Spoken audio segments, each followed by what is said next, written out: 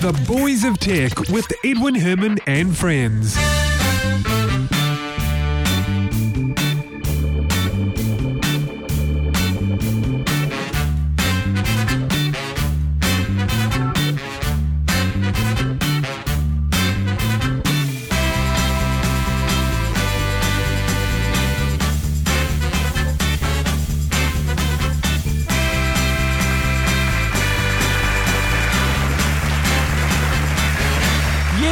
Thank you very much, everyone, and welcome along to another episode of The Boys of Tech, New Zealand's longest-running tech podcast. This is episode 164 for Monday, the 30th of April, 2012. My name is Edwin Herman, and joining me on the panel this week is Alec Doughty. Welcome along, Al. How you doing? I am fantastic. How about yourself? Oh, I'm fine. Tell you what, I'm really excited about the first two stories we're going to talk about today. So in fact, let's take a brief look at what's coming up ahead in the show. This week, we look at a Frogger game that uses real-time traffic, and in fact, we have a guest for that. We'll introduce him shortly. Also, the MIT building is turned into a giant Tetris game. Fantastic once again. And we also look at the top vulnerabilities according to Trend Micro. That and more coming up very soon. But first of all, I'd like to introduce Tyler DeAngelo, who's a creative director in the daytime, but of course by night he's busy building real-time traffic Frogger games, well, at least one of them. Welcome to the show, Tyler. Hi, how you guys doing? Fantastic. And Very yourself? Good. I'm great. Thanks for having me on the show. Oh, it's our pleasure. It really is. And I understand you're coming to us live from New York City, right? I am. That's true. Yep. And I live in Jersey City, which is about it's just a stone's throw over the Hudson River, so I can see New York City, and I work in New York City. I live right outside in a town called Jersey City. Ah, right. Okay. But obviously still in New York State, just across the river, as you say, isn't it? Well, technically it's in New Jersey, but it's oh, really? I would say it's 1,000 yards away where New York City meets Jersey. There's just the Hudson River runs in between the two, so it's only about a 5-minute subway ride. All right. So would you consider yourself a New Yorker or not really? Yeah, I'm afraid to tell anybody. You don't really want to tell. It doesn't have the same allure to tell someone that you're from Jersey as it does that you're from New York. So I usually just will go with New York. Yeah. Fair enough. Yeah. You know what? I worked with a guy from New York, and he would always, when people would refer to him as an American, of course, because we kind of lump Americans into, just that's Americans. Fair enough. Yeah. But he would always say, I'm not American, I'm a New Yorker. And I never really understood why. It's a little bit of it. I think that there's this really funny billboard that's in New York right now that I laughed at the other day, and it was for a storage company or something, and it said, "If you leave Manhattan, you'll have to live in America." And I thought that was pretty fun, because I think New York is really like there's not one country that's probably not represented in Manhattan. Right. Right. Everybody from every part of the world lives in Manhattan, and it's very much different than what you might find in, like, quote unquote, like, America, like, the fat American states, where it's sort of people are very offensive, and maybe I'm probably going to. From America is listening to me right now, they're probably going to hunt me down. But there's a difference. There's a difference for sure. Right. In fact, funny you say that, because most of our listeners to this show actually are from America. So, we'll soon see what feedback we get from this show. That'll be interesting. Yeah, well, I just apologize. I take some of that back then. Actually, there's a lot of parts of America that are very great. They are great. But there's a difference between Manhattan, because it's a little bit more fast-paced. I think it is a little bit different than the rest of the states. And it's New York City is full of yellow cabs, right? There are quite a few yellow cabs, that's for sure. Yep. Are there any other cabs? Is there like a law that says cabs must be yellow? The ones that can pick you up on the side of the road have to be yellow, but we do have I guess I would say fancier cabs, which are the ones that you call to arrange a pickup, and those are usually black. Right. And up until recently, they had to be like black Lincolns, but now they can be black any car for the most part. But any car that picks you up on the side of the street looks just like it does in the movies. It's like a yellow cab with checkers on the side. And oh, right. Okay. So that is true to form. So you can just stick your hand out, wave at the cab, and they'll pull over and pick you up. Yeah, I'll get ignored. Yeah, sometimes you get ignored, but usually you just stick your hand out and you. It's just as you say. That's how it's done. Yep. Now, I tell you what, the reason we've got you on the show, as I'm sure you know, but for our listeners, the reason we've got you on the show is because you're the guy behind the real-time traffic Frogger game that you built. And, when I read the story, I thought, this is totally the coolest thing ever. And if only I could get to New York City, I'd be queuing up to play that game. Can you just give us a talk through what it is for the benefit of our listeners who perhaps haven't heard the story before? Yeah, sure. It's actually very simple. I took a old school Frogger game from the 80s, the same one that George Costanza from Seinfeld was like pushing across the street in that famous episode of Seinfeld. I got a Frogger game, and I wanted to change. Really, what the impetus of it is that I wanted to see if I could take something that's sort of had a history of, or had a lot of nostalgia, a game that people really liked, and it sort of become irrelevant over time, because a lot of the games through advances of technology have sort of changed it to some extent. So I wanted to see if I could add some small little piece of technology and see if I can, make it relevant again. So you took this webcam, you've got it, mounted on the top of a building, right? Is that looking down on the street? Well, it's actually in one of my colleagues was nice enough to lend me his office, because his office looks over Fifth Avenue. So I just basically took a web camera, stuck it in his window that overlooks Fifth Avenue, and the web camera basically just has this view of the traffic driving down the street. And what we did is we wrote motion tracking software. So the feed, the live webcam feed, goes into a computer that was installed inside of the old cabinet from the Frogger game.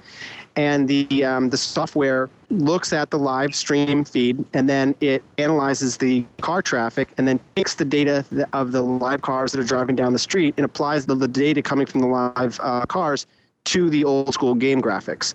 So when you take your Frog and you go across the street, the cars that are in the old school game are actually mirroring the real positions of real cars that are driving down the street. Wow, and that's a lot safer than actually trying to cross the road yourself, for real. It's much safer. It's not as exciting, but it's much safer. So where's the cabinet? Just down on the street, is it, or in an arcade nearby? No, it's on the 16th floor of in our office. So it has a very good aerial view of Fifth Avenue. The arcade itself? Oh, the actual, well, in the video, I'm not sure if you could post a link or something, but in that video, just for fun, I took it down to the street one day, actually one night, just for a few hours to let people play it, and I put it on the actual part of Fifth Avenue where the camera is looking at the street. So it was sort of this funny experience where the car that passed in front of you, I had the game on the sidewalk, and the car that passed in front of the game, you could see that car in the Frogger game, and then you could see the actual little, the little graphic car mirroring the real car that was passing right in front of you. Right, okay. Sweet. Yes. Nice. So it was really fun. It was very cool, but it does not live on the street at all. I think if I left it out there for more than a couple hours, it probably wouldn't be there anymore. So right. Most of the time, it just is in my office with me. Did you charge people, a quarter or something to play the game? No, I did. It was pretty much for free. There was a guy who thought it'd be funny to try to put a quarter in there. Yeah. But it really go. It just sort of falls into the machine. So you don't need. I didn't charge anybody. It was just for the fun of it. Oh, good. So did you have people queuing up to play it? Yeah, it was really funny because it's kind of a scene to watch me drag. Like I had this on this little truck cart or hand truck, and I'm pushing this full-size arcade game down the sidewalk, and normally in New York City, you could practically be dressed in a chicken suit and no one will really look at you. They sort of anything could really is passes, but everyone sort of has this nostalgic feel about Frogger, so I got a lot of reactions just pushing it down the street. But then when I set it up and the marquee lit up, because I created a customized marquee that says Fifth Avenue Frogger, and I had dragged out this gas generator to turn so that it gave it power, and we had some wireless internet hooked up. And as soon as we turned it on, I kind of just left it there and backed away, although I did have an eye on it. But people just came up and started playing it right away. And it's pretty intuitive because I didn't change much of the game. I didn't feel like I needed to. I think that what people originally did with Frogger was like, that's the sort of the best version it could be. And so I just really wanted to change a very small amount of it. And just recently when people have been asking me why do you think that, everyone liked this so much? And I think it's this, when I thought about it, I think it's just the same thing as like when, a DJ sort of remixes a song that everybody likes. Like they didn't really create a new song. They just let people people experience that song in a new way. Yeah. And I think it's similar to what I did is I really can't take a lot of credit for why people like Frogger. People really like Frogger. I just made it so that you could experience it again in a new way. Well, you certainly added a whole new dimension to it, that's for sure. And I think that's a powerful sort of combination, that nostalgia and discovery all mixed in together. Yeah, and I think that what every day of that I go to work, which is really usually 7 days a week, because I really like what I do. My job is just to come up with ideas, and so I live and breathe ideas all day, every day, and over the years I've sort of kind of figured out a pattern about what makes a good idea, and there's always exceptions. But I think that this has and I always say there's three things that make up a good idea when I'm telling, my, the art directors or writers that work for me, or I actually teach advertising too, is I say the first thing is simplicity. Like it has to be crazy, crazy simple. Like no one has time to figure out, what you're doing. So first is simplicity. And then the second thing is you have to have context. I think that Frogger has tons of context, like people know what Frogger is. The third thing in advertising, I would say, is it has to have some element of truth. Frogger doesn't have Frogger is what it is, so there's not a lot of truth. That one doesn't enter into it as much. But I think that between context and simplicity is two pretty big ingredients of why people respond to it so well. And I would say the nostalgic factor is probably the other one. But I think that like a lot of games that come out now, and I don't know a lot, I'm not a gamer, I don't know a lot of stuff about games, but a lot of them are pretty complex. There's a pretty big learning curve. And when you see some games like Angry Birds or some of these other games that had the same simplicity as something like Frogger did, is that you don't even need instructions. You just boot it up and you pretty much know what to do. Yeah. And I think that people like that, at least the masses like that. And that's what I was trying to appeal with Frogger was like, broad reach, like, having most amount of people like your game. I mean, you're right. I mean, Frogger is one of those games that anyone who's lived through the 80s and possibly even into the early 90s even has at least heard of it, if not played it. Frogger, Pac-Man, Pong, all those sorts of games, they were big, everyone knew them. And as you say, they're familiar with them, so they just get in front of this arcade and go for it. The thing I really like is the realism that's added by the real traffic. There are two things that I would want to do right now if I really could in New York City. One is head over to New York City and play that arcade if I could. The other one is to drive a car up and down Fifth Avenue while someone else is playing the game. Yeah, I haven't thought about that. That's actually pretty funny. That would it'd be funny if I could see. If you could also see a video representation of the game whilst you're driving, which could be a bit dangerous. You probably end up on the side of the road pretty quickly. But it is this really funny thing. I mean, I think that there is something with. I was trying to explore the dynamics that change when there's an element of the game that you can't affect, that's not programmed. For instance, it's like there's no way that the experience is not predetermined. The experience changes based on just like, natural traffic patterns. So there's something interesting about a game that the experience changes based on real world events that you don't have control over. And I think that Frogger is just a very simplistic representation of that, but I think that you could probably go much, much further with that kind of concept that would create some very interesting gaming experiences. Absolutely. How long has this been in the making, roughly? 6 months, a year?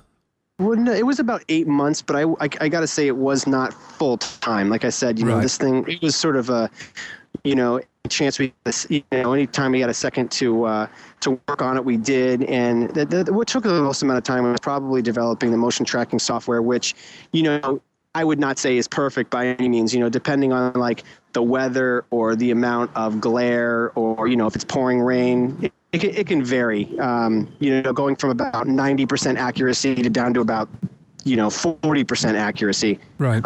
And because of the amount of attention that it's got, I got somebody else who's working on really honing the motion tracking on it. So that it lives in that 90%. So there'll be a version 2. There's going to be a version 2, is what you're saying.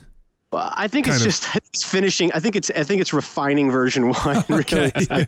Right. Making it a release candidate. It's like kind of being okay with a B+, and then then everyone stares at it, and you're like, I should probably make this an A. An A, right? Okay. No, fair enough. Fair enough. Yeah. And just before we go, it is of course important to remember that it is more or less the 30th anniversary of Frogger, isn't it? So it's kind of timely that you've done this. I think when I started it was the 30th anniversary. Okay. So where I'm at right now, I think he's in his 31st year, but more or less it's the 30th anniversary, yeah. And I understand that you're hoping to have it featured in the Art and Video Games exhibit in the Smithsonian American Art Museum. Is that correct? Yeah, it is correct. I thought that'd be a lot of fun to have a goal, like where are we going to put this thing? Because, it's a shame it just sits in my office. Yeah. We did get a sort of a semi-official response from the museum, which was there's no real place for it, which was a little sad. But what I thought was really fun and sort of was a surprise, and I sort of kind of evilly enjoyed it was so many people went on the Smithsonian's American Art Museum's Facebook page and said, we want Frogger. Okay, that can be powerful. There was like 300 comments, and it was so funny because the museum had to officially respond and be like, Frogger, Fifth Avenue Frogger fans, I'm sorry, but if you saw the exhibit, you'd see that it can't fit in here. But what I think was a bigger thing that they may be missing out on, and I wish they sort of thought about it differently, and even just said, why don't you bring it down for a weekend, was the I don't think that museum has ever gotten this much free advertising. And they could extend, they could extend it themselves. Leverage it. Yeah, totally. The video's got almost 250,000 views, millions and millions of impressions with all people who have written about it on the most influential blogs on the web. And every single one of those mentioned their museum, where my life is advertising, so I can see the value of what they're getting. But they could keep it going if they wanted to. But it's really not the whole point of this really was just to create something that was really fun, that some people could enjoy, that saw it. And it's, I'm not going to get too down if it doesn't. The thing I would think would be the best if it did go in the museum would be to go home and tell my mother that I have an exhibit in the Smithsonian Art Museum. That would be cool. Absolutely. That would be awesome to be able to say that. One last question before we let you go is, have you ever considered making this internet connectable so that people can play this, say, via Flash or something? I have, and the thing that's stopping right now is really the cost of the live feed. Because believe it or not, if a ton of people were accessing the live stream, my bandwidth, my bill would probably go out of control. Well, would that still be the case if they were only accessing a version of, so not the actual camera feed, but if you turn the camera feed into data and then that gets streamed out, would that work? Would that be any? If someone's more technical than I am, that knows how to do that, then I would. Anybody, I'm open to anything. So if there was a way to do it that wouldn't cost money, then I wouldn't see why we wouldn't do it, unless Konami wanted to sue me for creating their. Oh yeah, that's a point. I hadn't thought of that. Which is you are not licensed to be doing any of this. Yeah, actually, that's a very good point. Actually, that might be the deciding factor. That's don't get me wrong. Point. Yeah, it might be. Don't get me wrong. I think this is fantastic the way it is. It's just that I probably, in all reality, won't be able to get to New York City, but I really want to play this. So I'm thinking, how could we make this work? I know. I'm open to any suggestions. And I'm also, I kind of had so much fun creating this that I have a few more plans of hacking, hacking or remixing a few more arcade games in the near future. So maybe excellent. If I can get enough of them, we can have travel around. Excellent. Look, we'll keep an eye out for that. I'll put also a link to the video in our show notes as well, so our listeners can check that out. Look, Tyler, I want to thank you very much for joining us on the show. It's been our pleasure. Thank you very much for having me. Oh, you're most welcome. And look, best of luck with any new developments on that. I'll definitely be keeping an ear out for what happens for your future projects, that's for sure. Thanks very much. All right, you're most welcome. Thank you, Tyler. And by the way, if people want to get hold of you, have you got a website or something you want to put across? Yeah, sure. That'd be great. My only website is a website that has all sorts of work that I've done, and also you can use a contact page on there. It's tylerdeangelo.me, and it's TYLERDEANGELO.me. .me. Okay, excellent. Thank you very much, Tyler, and all the very best. Thanks very much. Wow, what do you reckon about that, Alec? I think that's just the coolest thing I've heard this week. It's awesome. Isn't it? He seems reasonably modest about the whole thing. I'm thinking this is totally cool. Yeah. Now something else that is kind of along the same lines is the MIT building. Now, the MIT building has a nice sort of grid-shaped pattern, windows in nice even places, like most buildings, really. Most multi-story buildings, I should say. And a bit of a history of this sort of thing going on as well. But I think definitely this is the coolest thing that's ever happened to the building. Yeah, and that is turning it into a giant Tetris game. Yeah. Yeah. Now awesome. They did attempt this, didn't they, before? Yeah, and it failed. It did. And now they've got it going. It's actually working, and there's a video. And again, we'll put a link in our show notes. So if you want to check out those videos, both of the Frogger game and this MIT Tetris game, just go to our website, boysoftech.com. There'll be a link there in the show notes.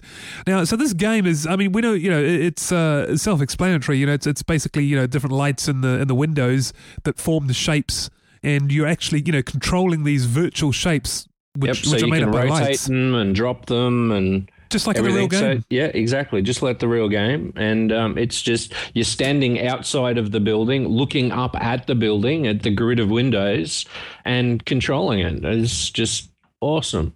You know what? Maybe I could kill two birds with one stone. Maybe I should go to the States and play this Frogger game and then play the Tetris game. Absolutely. Do it while they're both still operational. Yeah, exactly. Except the MIT building, where is that? I'm trying to figure that out. I'm guessing in Massachusetts, right? Boston, is it? Wonder how far that is from New York. Hopefully not too far. I think it's on the same coast. So East Coast, yeah.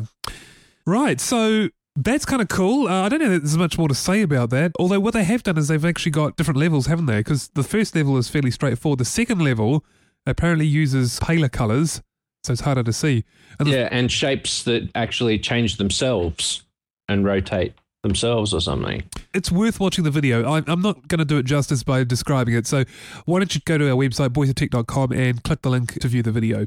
Absolutely. All right, now Trend Micro has released a report of the top vulnerabilities by manufacturer or software maker. Yeah. Top self-reported vulnerabilities. Well, yeah, that's a very important keyword, really, isn't it? Yeah, distinction, yeah, that's right. So who came out on top there, Al? I believe Apple is winning that race at the moment. Winning or losing? Yeah, you're absolutely right. Apple with 91 vulnerabilities in, well, what is this for? Is that for the first 3 months, I think, first quarter of 2012? Yeah, exactly. So January, February, March. Is that high? I don't know. It's best to talk about this in context of the others. So if we look at the second and third place, we've got Oracle at 78 vulnerabilities and Google at 73. Yeah. And that's across all properties as well within those respective companies. So right. So you could, I guess what you're saying is, Apple, Oracle, and Google both, or all three of them actually have a reasonably wide-ranging portfolio. Yeah. Microsoft, though, who arguably have a larger portfolio, are down at 43. Indeed. I think that's just a testament to how long Microsoft have been sort of working toward shoring up their systems, and with the trusted computing initiative and all of that sort of stuff. And maybe it was just a lucky quarter for them. Who knows? I think there is something, though, to be said, as you mentioned about Microsoft is sort of more mature in that space. They've gone through a lot of pain. Apple's going through the same pain now that Microsoft went through some years ago. Exactly. And that's entirely because of growth. And it's a bigger size target. Of market share. Exactly. Apple is now a bigger target, and the vulnerabilities are starting to actually get targeted. And I think, let's be honest, I think there's a certain amount of reactivity as opposed to proactivity on the part of these software makers, because these numbers just show it for a start, that Apple's at 91. They didn't need to secure I'm sure they went to a certain length, but they didn't need to sort of go overboard to secure their systems because it wasn't a target at the time. So it was like, well, unless someone finds stuff, well, we think our stuff's good to go. Now, of course, because they're a bigger target, more people are trying, and Apple now are going to have to react to that and close those loopholes. Yeah, and be very sort of proactive in patching. Yeah, and actually, yes, it's been like, what was the example a couple of weeks ago? Was it the... it was the flashback Trojan. Flashback, that's the one. Like not patching it for 2 months after Oracle actually patched Java. Exactly. So they're going to have to up their game on that for sure. So just reading through the list, Apple 91, Oracle 78, Google 73. Big jump down to Microsoft at 43, IBM close behind on 42. And then further down the list, we've got Cisco at 36 and Mozilla at 30. Indeed. It actually kind of worries me, though, Cisco, because they're kind of like... routers. Yes, exactly. Yeah. Very important bits. The backbone of the internet. Yeah, pretty much. So yeah. I think something else to point out is these numbers are for vulnerabilities that have actually been patched in the last 3 months, I think. So there's no mention of how long these, no metrics on how long these vulnerabilities have actually been in those respective products. Nor how big the impact has been either. Because and no mention of how long the company's actually known about them and sat on them and done nothing. That's right. So this, you can read what you want to in that. It obviously doesn't give you the full story, but it gives you an indication. That was the point I was trying to make is this list is really of sort of questionable value. Yes, it is. From a metrics perspective. But hey, it makes Trend Micro look good because they're reporting figures, and that's always a good thing. Absolutely. And sort of driving business for themselves. Yes. Come on, all you Apple users, get Trend Micro, protect yourself. That's right. That's exactly what it's about, isn't it? All right. Looking also at numbers on spam, junk emails, India has been the leading country for sending spam. Indeed. So India have overtaken the USA. India now have just under 10% of the market for spam now. That's a huge amount. It is. And they've basically captured this in under a year. So they've really sort of leapt into the forefront of zombie networks for botnets. The thing to remember, of course, is that India has a huge population. Massive. Closing in on 1 billion, I think. Second, biggest population in the world. Second only to China. That's right. Second only to China. So, in a way, and also the other thing to remember with India is that, they're going through this a huge, what's the word? There's a huge uptake of internet there. It's just, the internet penetration there is just growing at a rapid rate. Absolutely. So, just that alone, you'd kind of expect that India would at least be up there, same as China. In any country with a large population, with a growing internet population as well. But I think it's also about sort of education as well for a lot of these first-time users of the internet is they're not educated in avoiding the malware sites and not opening certain types of email and that sort of stuff. So they're falling victim to the high-profile cyber criminals that are then hijacking their systems and basically enslaving them to their bot networks. And it's just about education that they don't know any better. And it's not just India, it's any new user, whether they're in Australia or London or Africa or wherever. It doesn't matter. I think we need some education on what to do. Yeah, and what not to do. That's very true. And in fact, I think this kind of goes back to, I can hear Brett's voice in my head saying that, it's the people that are the weakest link in this whole thing. Absolutely. And he's because right, they're the ones he? leaving the door open because they're not protecting themselves with antivirus or they're clicking on links they shouldn't. That's right. Yep. So I guess that, that will come with time, but that probably goes some way to explaining why India is suddenly up there. But anyway, so I thought that was kind of interesting. The last story I wanted to cover this week was just having a look at some different cloud storage options. And there are so many out there now. I know. And the ones I want to sort of look at are Apple iCloud, Box.net, Dropbox, Google Drive, and the Microsoft SkyDrive. Now, what is interesting is just as a quick summary, you'd think that something like iCloud and perhaps, depending on which way you sort of look at Microsoft, maybe them as well, would be, I guess, the most supported on different platforms. It turns out that those two are least compatible with the different operating systems out there. Isn't that surprising? Yeah. Like you take, for instance, I'll give you an example. So take Apple iCloud. You can access it through the web. It isn't available on Android. It is not available on BlackBerry. It's not available on Linux. Limited access on Windows, and certainly not on Windows Phone at all. So the only places where you can, apart from the web, is on an iOS device or a Mac device. Yeah. Whereas in contrast, Dropbox is available on not only through a standard web connection, but also it's got an Android client, a BlackBerry client, an iOS client, a Linux client, a Mac client, and a Windows client.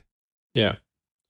So interestingly, Dropbox are the only ones on Linux in this list. Yes, correct. Actually, that's right. So from that perspective, Google Drive and Microsoft SkyDrive are sort of equivalent in their support of other people's platforms. So... Well, so at the moment, Microsoft doesn't support Android, but Google doesn't support Windows Phone.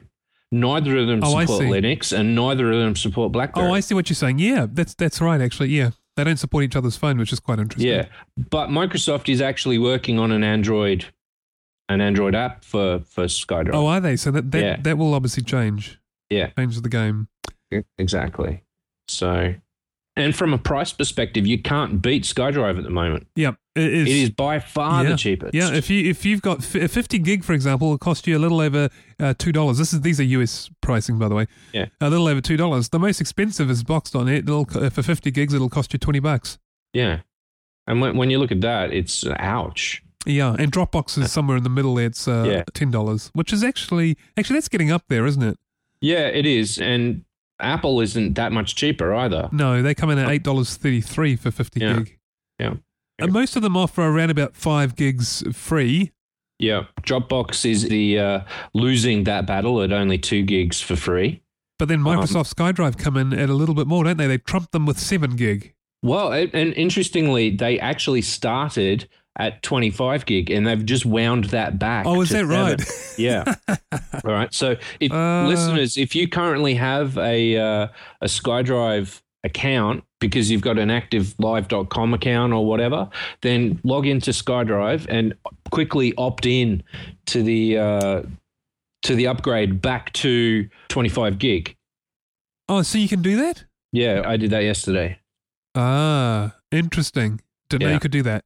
Yeah, so they basically wound everyone back to 7, but left the door open for existing customers to basically opt back in for the free 25. Oh, that's a handy piece of information. There you go. So if you're a SkyDrive user, you might want to follow that advice.